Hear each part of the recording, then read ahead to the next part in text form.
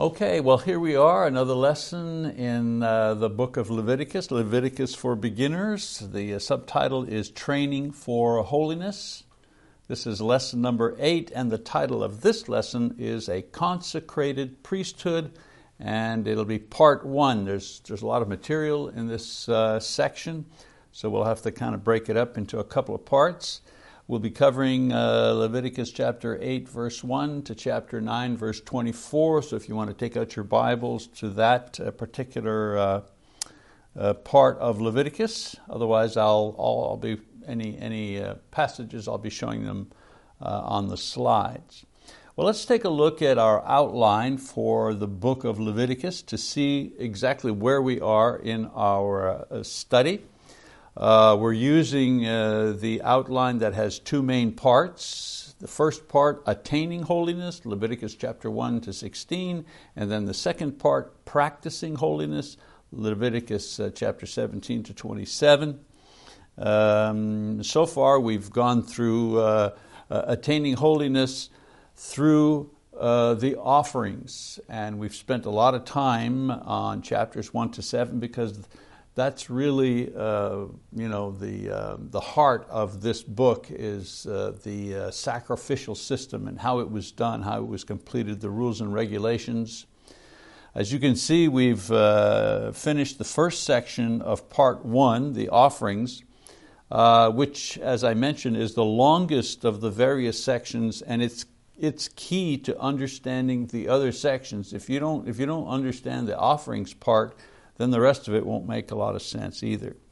So the offerings demonstrate and describe the duties of both the offerer, the one offering the sacrifice, as well as the priest who will be presenting the sacrifice and offering it to God.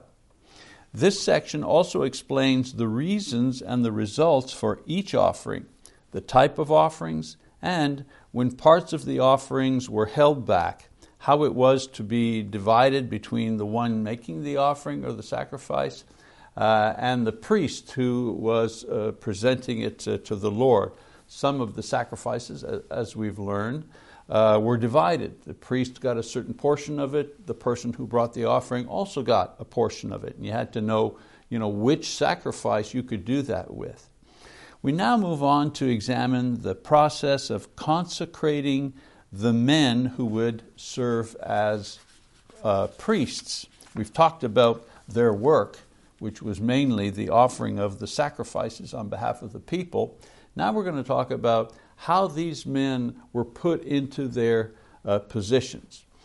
So to better understand this section, we need to use a timeline that begins in the book of Exodus, which overlaps some of the events taking place in the book of Leviticus. For example, the construction of the tabernacle complex is completed. Well, we don't read about that in Leviticus. We read about that in the book of Exodus, chapter 40. We know that materials were donated by the people, and instructions for the design and the furnishings for the tabernacle complex were given to Moses by God. And the Lord empowered several artisans to fabricate His exact plans so that everything was done according to divine instruction, right down to the finest detail. God's chosen people had a place where they would interact with the living God. Next came instructions on how and when that could and would be done. So they built the tabernacle complex first, then they get the instructions as to what they would be doing with that tabernacle complex. What were they going to do there? Well, they were going to offer sacrifice. Well, what kind of sacrifice, and how would these sacrifices be offered? So this was the next piece of information that was given, and we learned about that in Leviticus, the sacrificial system, chapters 1 to 7. That's what we've been going over the last couple of lessons. So offering sacrifices of animals and produce was not new. People had been doing this for a long time.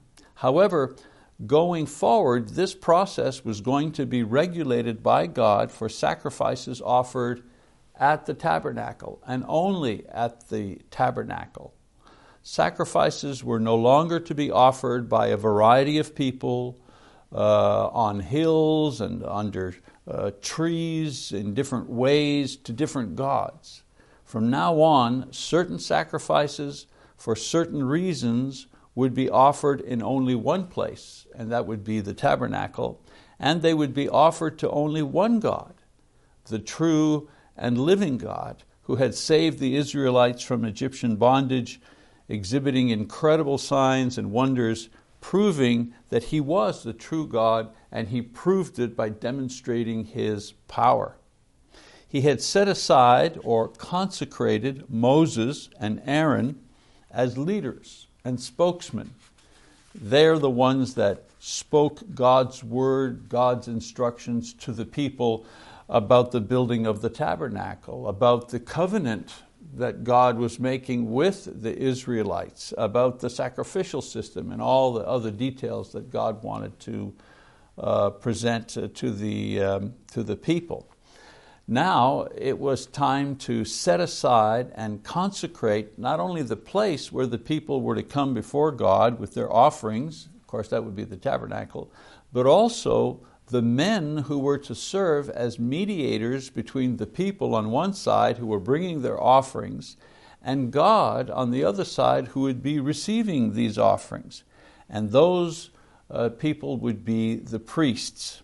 At this time, these were to be Aaron, Moses' brother, as the high priest, and his 4 sons as priests. So we talk about the priesthood in Leviticus chapter 8 and 9.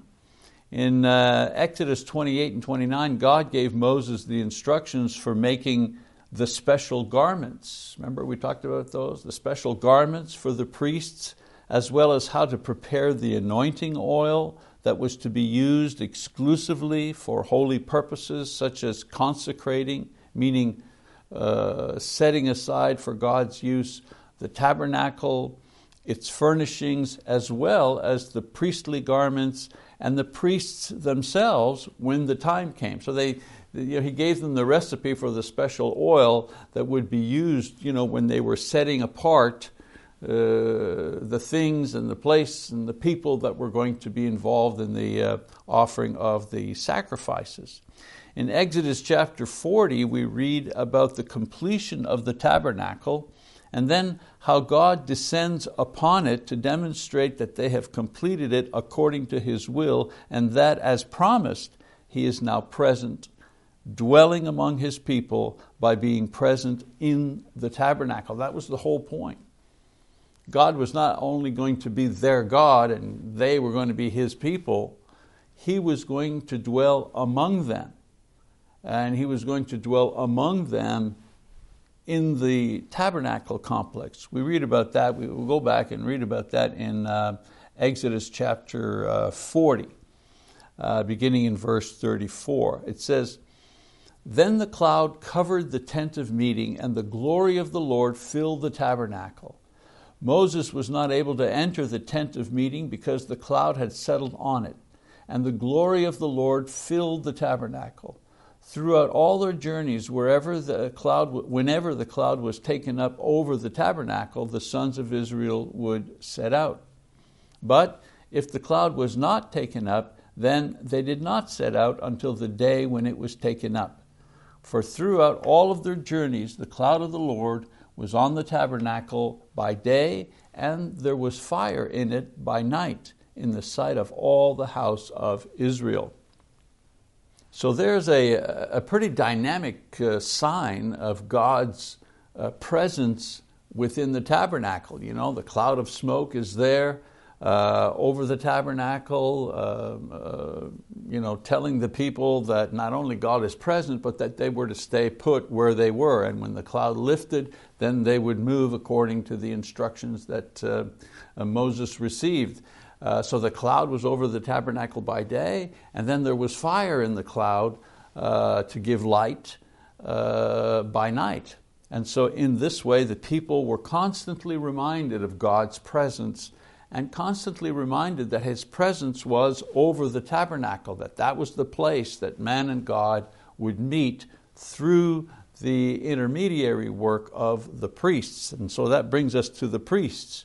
What is left to do is to prepare the priests themselves for their constant interaction in close proximity to God by consecrating them. In other words, by setting them apart for this special service. And to do this, they had a special ceremony given to Moses to carry out for this unique purpose. And so we have in Leviticus chapters 8 and 9 the consecration ceremony of the priests, and it was a long and involved one. We're going to talk about that today. So we begin in Leviticus chapter 8. We read the first couple of verses. It says, "Then the Lord spoke to Moses, saying, Take Aaron and his sons with him, and the garments and the anointing oil, and the bull of the sin offering, and the 2 rams, and the basket of unleavened bread, and assemble all the congregation at the doorway of the tent of meeting." So Moses did just as the Lord commanded him. When the congregation was assembled at the doorway of the tent of meeting, Moses said to the congregation, "This is the thing which the Lord has commanded to do." So I want you to note that the tabernacle complex, the priestly garments, the priests, and the anointing oil, as well as the animals for sacrifice and the basket of bread, have all been mentioned and prepared in advance for the coming of this day. And we've learned about that from various passages in the book of Exodus. Exodus 28 talks about the garments and the oil. Exodus 30 talks about the animals and the bread. Now note that the Pentateuch is actually one book with 5 volumes. It's not 5 separate books. Okay? All 5 books are interconnected. So it's really one work divided into 5 parts. So as God's chosen representative, Moses serves in God's role in the proceedings. So Moses represents God in all of this. It will be God Himself acting through Moses who will be the one who is actually consecrating the tabernacle, the priests, their garments, into the service of the Lord. Note also that after Moses will have offered the sacrifices and consecrated the people and the objects with the holy oil, he himself will no longer be allowed to offer sacrifice or enter into the holy place or the Holy of Holies. I mean, he's been the one that has built all of this. You know, he's directed the building of all these things. And God has used him as the individual who would consecrate and anoint the priests who would be working in these areas. But once that was done, he himself, he wasn't a priest. He was not consecrated as a priest. So he himself would no longer be allowed to enter into these places. Now only the priests would be allowed to do this. So despite his leadership of the people and his direct relationship with God, after the consecration, only the priests would be able to offer sacrifice or enter the holy place, and only the high priest would be allowed to enter the Holy of Holies, and then only once per year on the Day of Atonement. Note also that Moses is instructed to gather the people. Well, you know, there were a lot of people, a couple of million people, so probably what he gathered or who he gathered were the leaders of the tribes. Still a good number of people, but it was the leaders that were there to witness what was taking place, who would then go back to their tribes and families and report about what took place at the tabernacle. And so the leaders were there to witness the consecration, since the people as well as the priests would participate in the offering of sacrifices to God. After all, the tabernacle belonged to the people as well. I mean, the priests would be there and they would be the only ones allowed to to go in and out and to serve and to touch things. But the tabernacle also belonged to the people. It was the place they would go in order to interact with God. So we begin with the clothing that Aaron would wear, the priestly garments. And in chapter 8, verses 6 to 9, Moses' first action is to wash the priests, probably in the water of the laver that is situated in the courtyard. This symbolized a cleansing from sin and purification. So you have Aaron, who would serve as the high priest, and his 4 sons, Nadab, Abihu, Eleazar, and Ithamar. Those 4 individuals, 4 would serve as priests, and Aaron would serve as high priest. Learn about that in Exodus 28. This act of washing, as well as the sacrifices to follow, emphasized the fact that the priests chosen by God to preside at the ceremonies designed to deal with the people's sins had to first have their own sins acknowledged and removed. They had to be purified before they would be acting on behalf of the people and their own purification. As the high priest, Aaron had a more elaborate attire than his sons, who wore simply a linen garment tied with a sash, and they wore this linen garment over a set of underwear. Today we'd call them shorts, along with a head covering like a cap.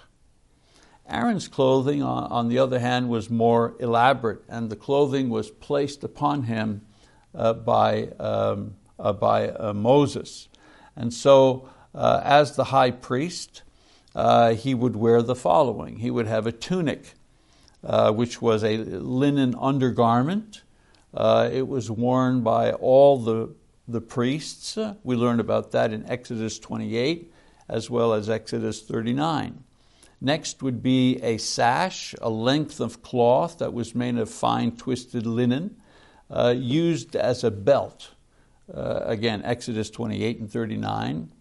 Then he wore a robe. This was worn by the high priest over his tunic as a sign of his office. It was blue in color. It was sleeveless.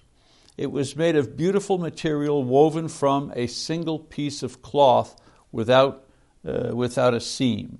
Exodus 28 again and 39.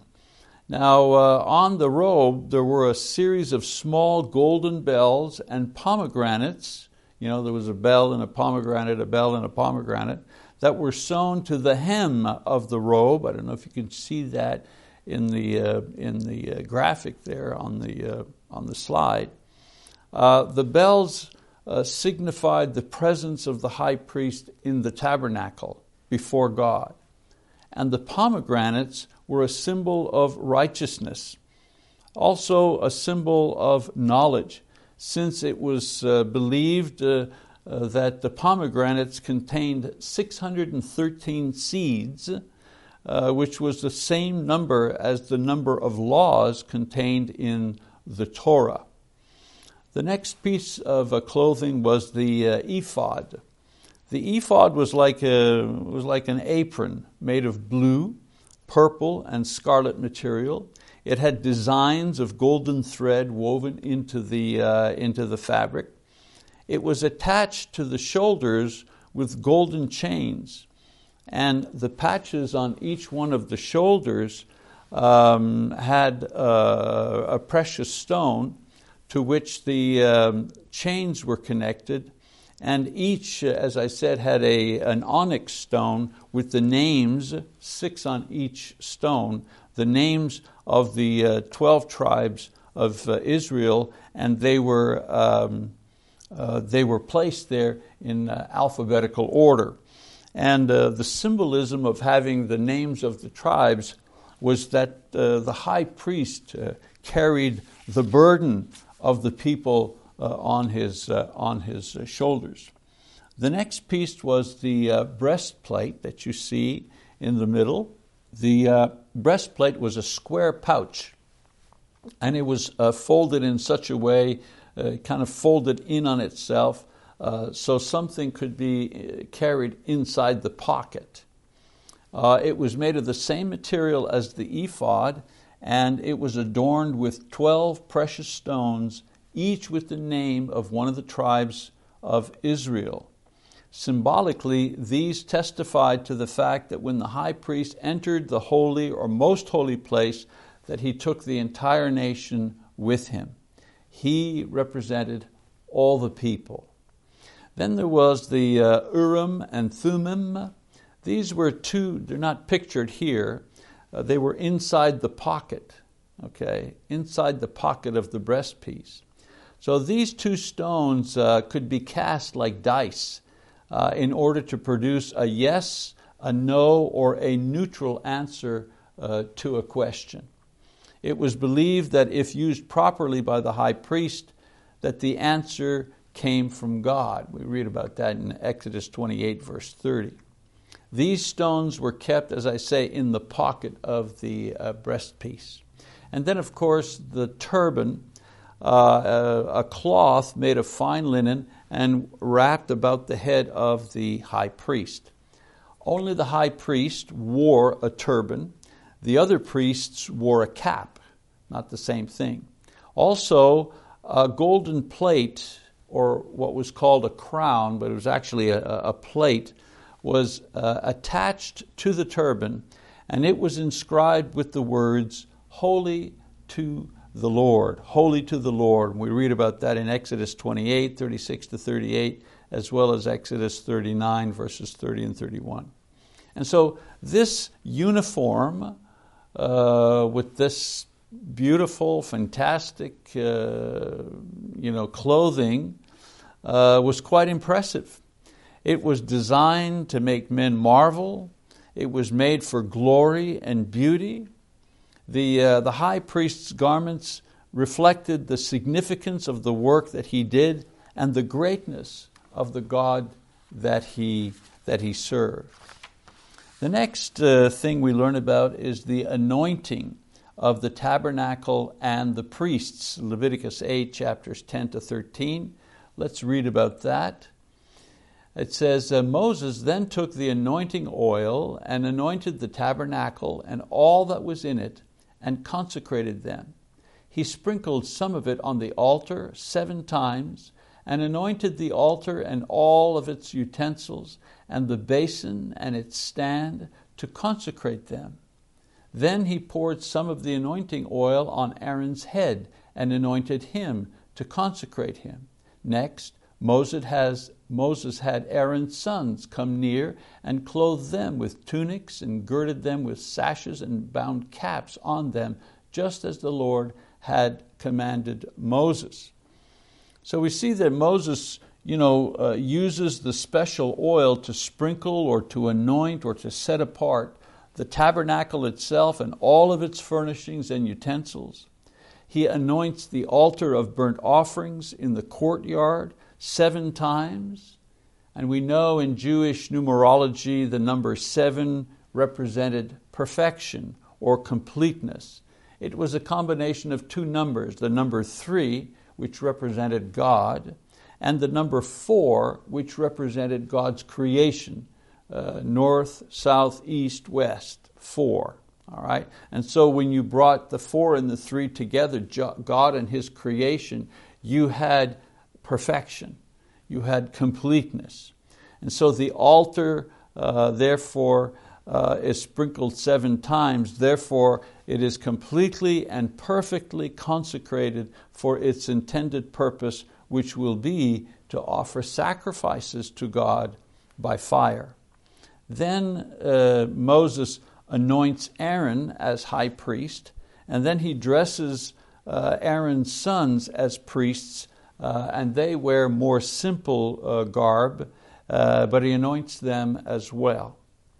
In Exodus 28, verse 41, Moses was commanded to do the following in order to prepare Aaron and his sons for the priesthood. First, he had to anoint them, and the anointing was there to set them apart for God's purpose. Secondly, he ordained them. This means he appointed them to a special task or to a special role. In this case, it was to be as priests on behalf of the people to God. And then thirdly, he was to consecrate them. This means to be assigned to a holy position used by God for His purpose. So Aaron and his sons have been anointed in that they have been set apart from the rest of the Israelites to serve God in a special way. They have also been ordained to serve as priests on behalf of the people before God. And they have received the special clothing as a sign of this role, with Aaron wearing the elaborate clothing signifying his special role as the high priest. We then go forward, or in Leviticus, it goes forward and explains the consecration ceremony itself in chapter 8, verses 14, all the way to chapter 9, verses 24. And so begins the longest part of the preparations for the priests to begin their ministry. The sacrifices that Moses and then the priests themselves will offer in order to make their transition from individuals who are part of the Israeli nation to anointed, ordained, and consecrated priests of the Most High God. That transformation takes several days. For time purposes, I'm going to list in order the stages that Moses performs and commands to be done in order, in the order that they appear. Okay, we don't have time to read everything, but we'll look at all the stages in order to take, Aaron and his sons from being part of the Israeli nation to becoming priests of the Most High God. So the first thing is the sin offering.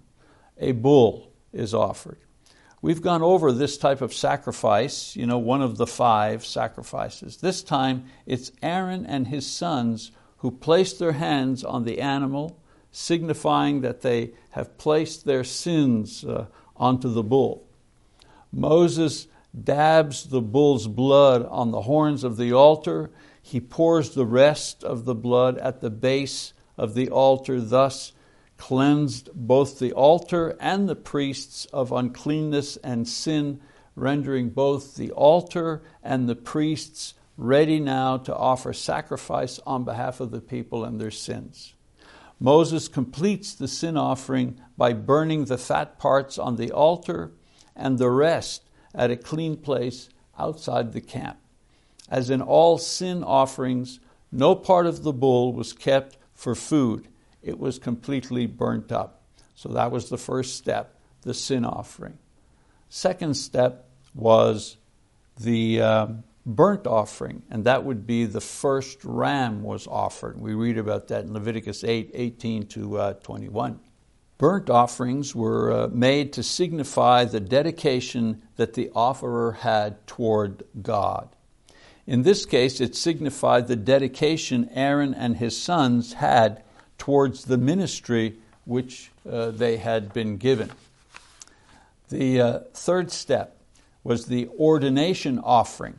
That was the second ram. This offering was not among the 5 regular offerings that would normally be offered by the priests. It was part of their ordination process. And so Moses served as priest and presented the ram. Aaron and his sons again placed their hands on the animal. Then Moses slaughtered the animal.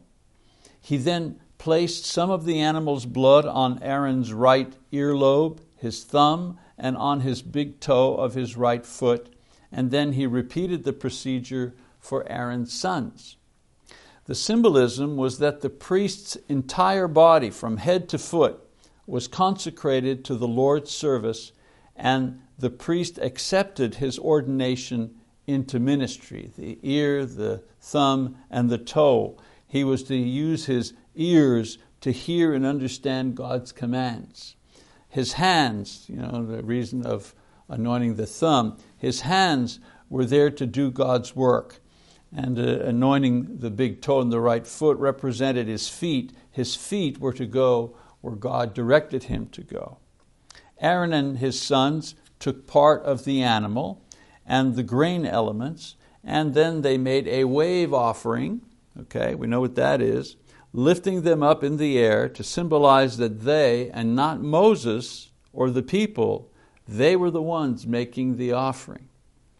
After this, Moses took these things from them and he burnt them on the altar.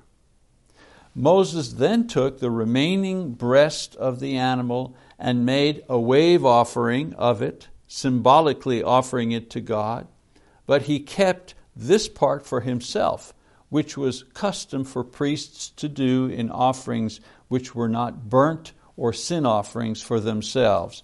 In other words, they were a peace offering that they shared. Number 4, I told you it was quite a complex and lengthy ceremony. So the fourth part here is the anointing of Aaron and his sons. So let's just read part of that in Leviticus 8 verse 30. It says, "So Moses took some of the anointing oil and some of the blood which was on the altar, and sprinkled it on Aaron, on his garments, on his sons, and on the garments of his sons with him. And he consecrated Aaron, his garments, and his sons, and the garments of his sons with him." So this was the second time that Moses anointed. The first time was at the very beginning, before the consecration ceremony began. The difference this time was that the first time it was only the oil that was used to sprinkle. This time the oil was mixed with the blood of the sacrifice. The first time the oil was poured on Aaron's head. The second time the oil was sprinkled on Aaron and his garments. The first time only Aaron was anointed. The second time the anointing includes Aaron's sons and their garments as well. And so the main difference between the two anointings was that the first was to prepare Aaron to make his offerings, to cleanse him, to come before God with his sons. The second anointing was to confirm that the rituals had been accomplished, their purpose was done, and the anointed ones were now considered to be priests in service to God. Now you'd think, that's a pretty elaborate ceremony. We could stop right here and they could begin their ministry. But no, there was still more to come. Fifth step, there was a 7-day waiting period. We read about that in Leviticus 8, 31 to 36. After the consecration and ordination rituals were performed, and these were done before the leaders of the people gathered at the entrance of the tabernacle complex, the newly ordained priests kept a 7-day vigil, remaining in the tabernacle complex day and night, and this was under pain of death. Each day Moses would offer the sacrifice of ordination, and Aaron and his sons would eat of it along with the grain offering, the unleavened bread, burning up whatever was not eaten. And this process was repeated for 7 days. Again, why 7 days? First of all, to fully atone for their sins and demonstrate the absolute purity and holiness of the priests. Their ordination was repeated 7 times. Again, 7 representing perfection. Also, it was a witness to the people of the holiness of their priests. They saw what the priests went through in order to qualify for the work that they would do on behalf of the people. And then it was also a time for the priests to reflect on their unique and demanding role in God's service. The sixth step were the activities that took place on the 8th day. They've had the vigil for 7 days. On the 8th day, Leviticus 9 verses 1 to 21. So as the 7 days were winding down, Moses gives instructions for what will happen when the vigil is over and the priests will begin their official duties. He instructs Aaron and sons, as well as the people, to each prepare the animals and grain for sacrifices that the priests were to offer for the first time by themselves without Moses' assistance. One sacrifice was to be for the priests themselves, and the other for the people, after which the Lord would bless them. And so we begin with the offering for the priests, Leviticus 9, verses 8 to 14. So this first offering is a sin offering for Aaron and his sons, thus atoning for their sins and providing forgiveness. A second animal was offered as a burnt offering, signifying their complete devotion to the Lord, since the animal was completely reduced to ashes. Then there was an offering for the people, Leviticus 9, 15 to 21. Now that the priests had been fully ordained and have first offered sacrifices for their own sins and to demonstrate complete devotion to God, they are now ready to minister on behalf of God's people. Aaron and his sons make several kinds of offerings on behalf of the people. First, they make a sin offering in order to atone and receive forgiveness for the people. Next, they make a burnt offering to demonstrate complete devotion to God. Then there is a grain offering, reinforcing the purpose and conviction of the worshiper. He went over and above what was required. And then there was a peace offering, a celebration, a sacrifice that sought peace with the Lord and a joyful fellowship with other people. So at this point, the priests have been officially ordained. They've begun their duties in the recently constructed and consecrated tabernacle, where they themselves have just completed offering various sacrifices for themselves and for the people, the last of which calls on joyful fellowship with their brethren and even God Himself, everything done according to God's will and specific instructions. The last step, blessings from the Lord in Leviticus chapter 9, verses 22 to 24. Let's read that, shall we? Then Aaron lifted up his hands towards the people and blessed them. And he stepped down after making the sin offering and the burnt offering and the peace offerings. Moses and Aaron went into the tent of meeting.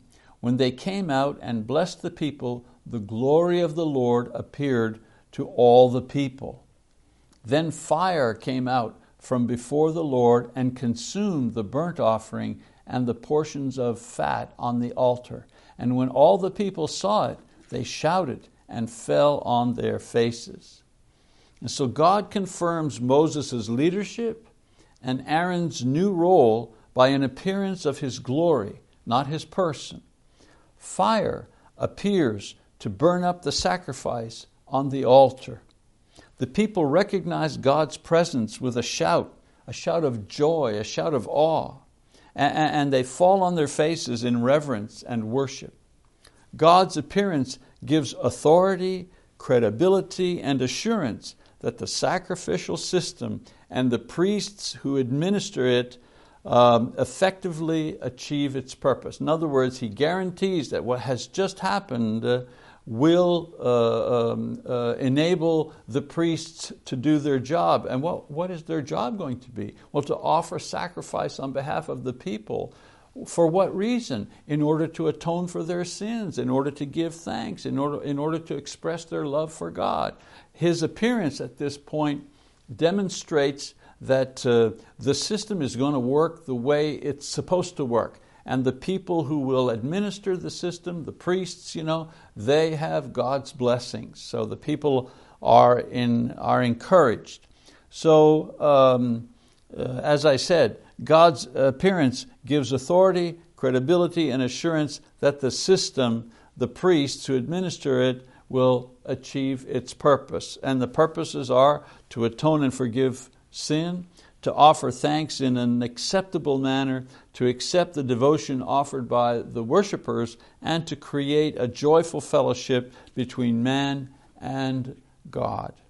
And so Moses and Aaron have jointly blessed the people as a sign of their solidarity, and God has provided a miraculous sign as approval of these men and their roles before the people, thus providing a high point in the history of the Jewish nation.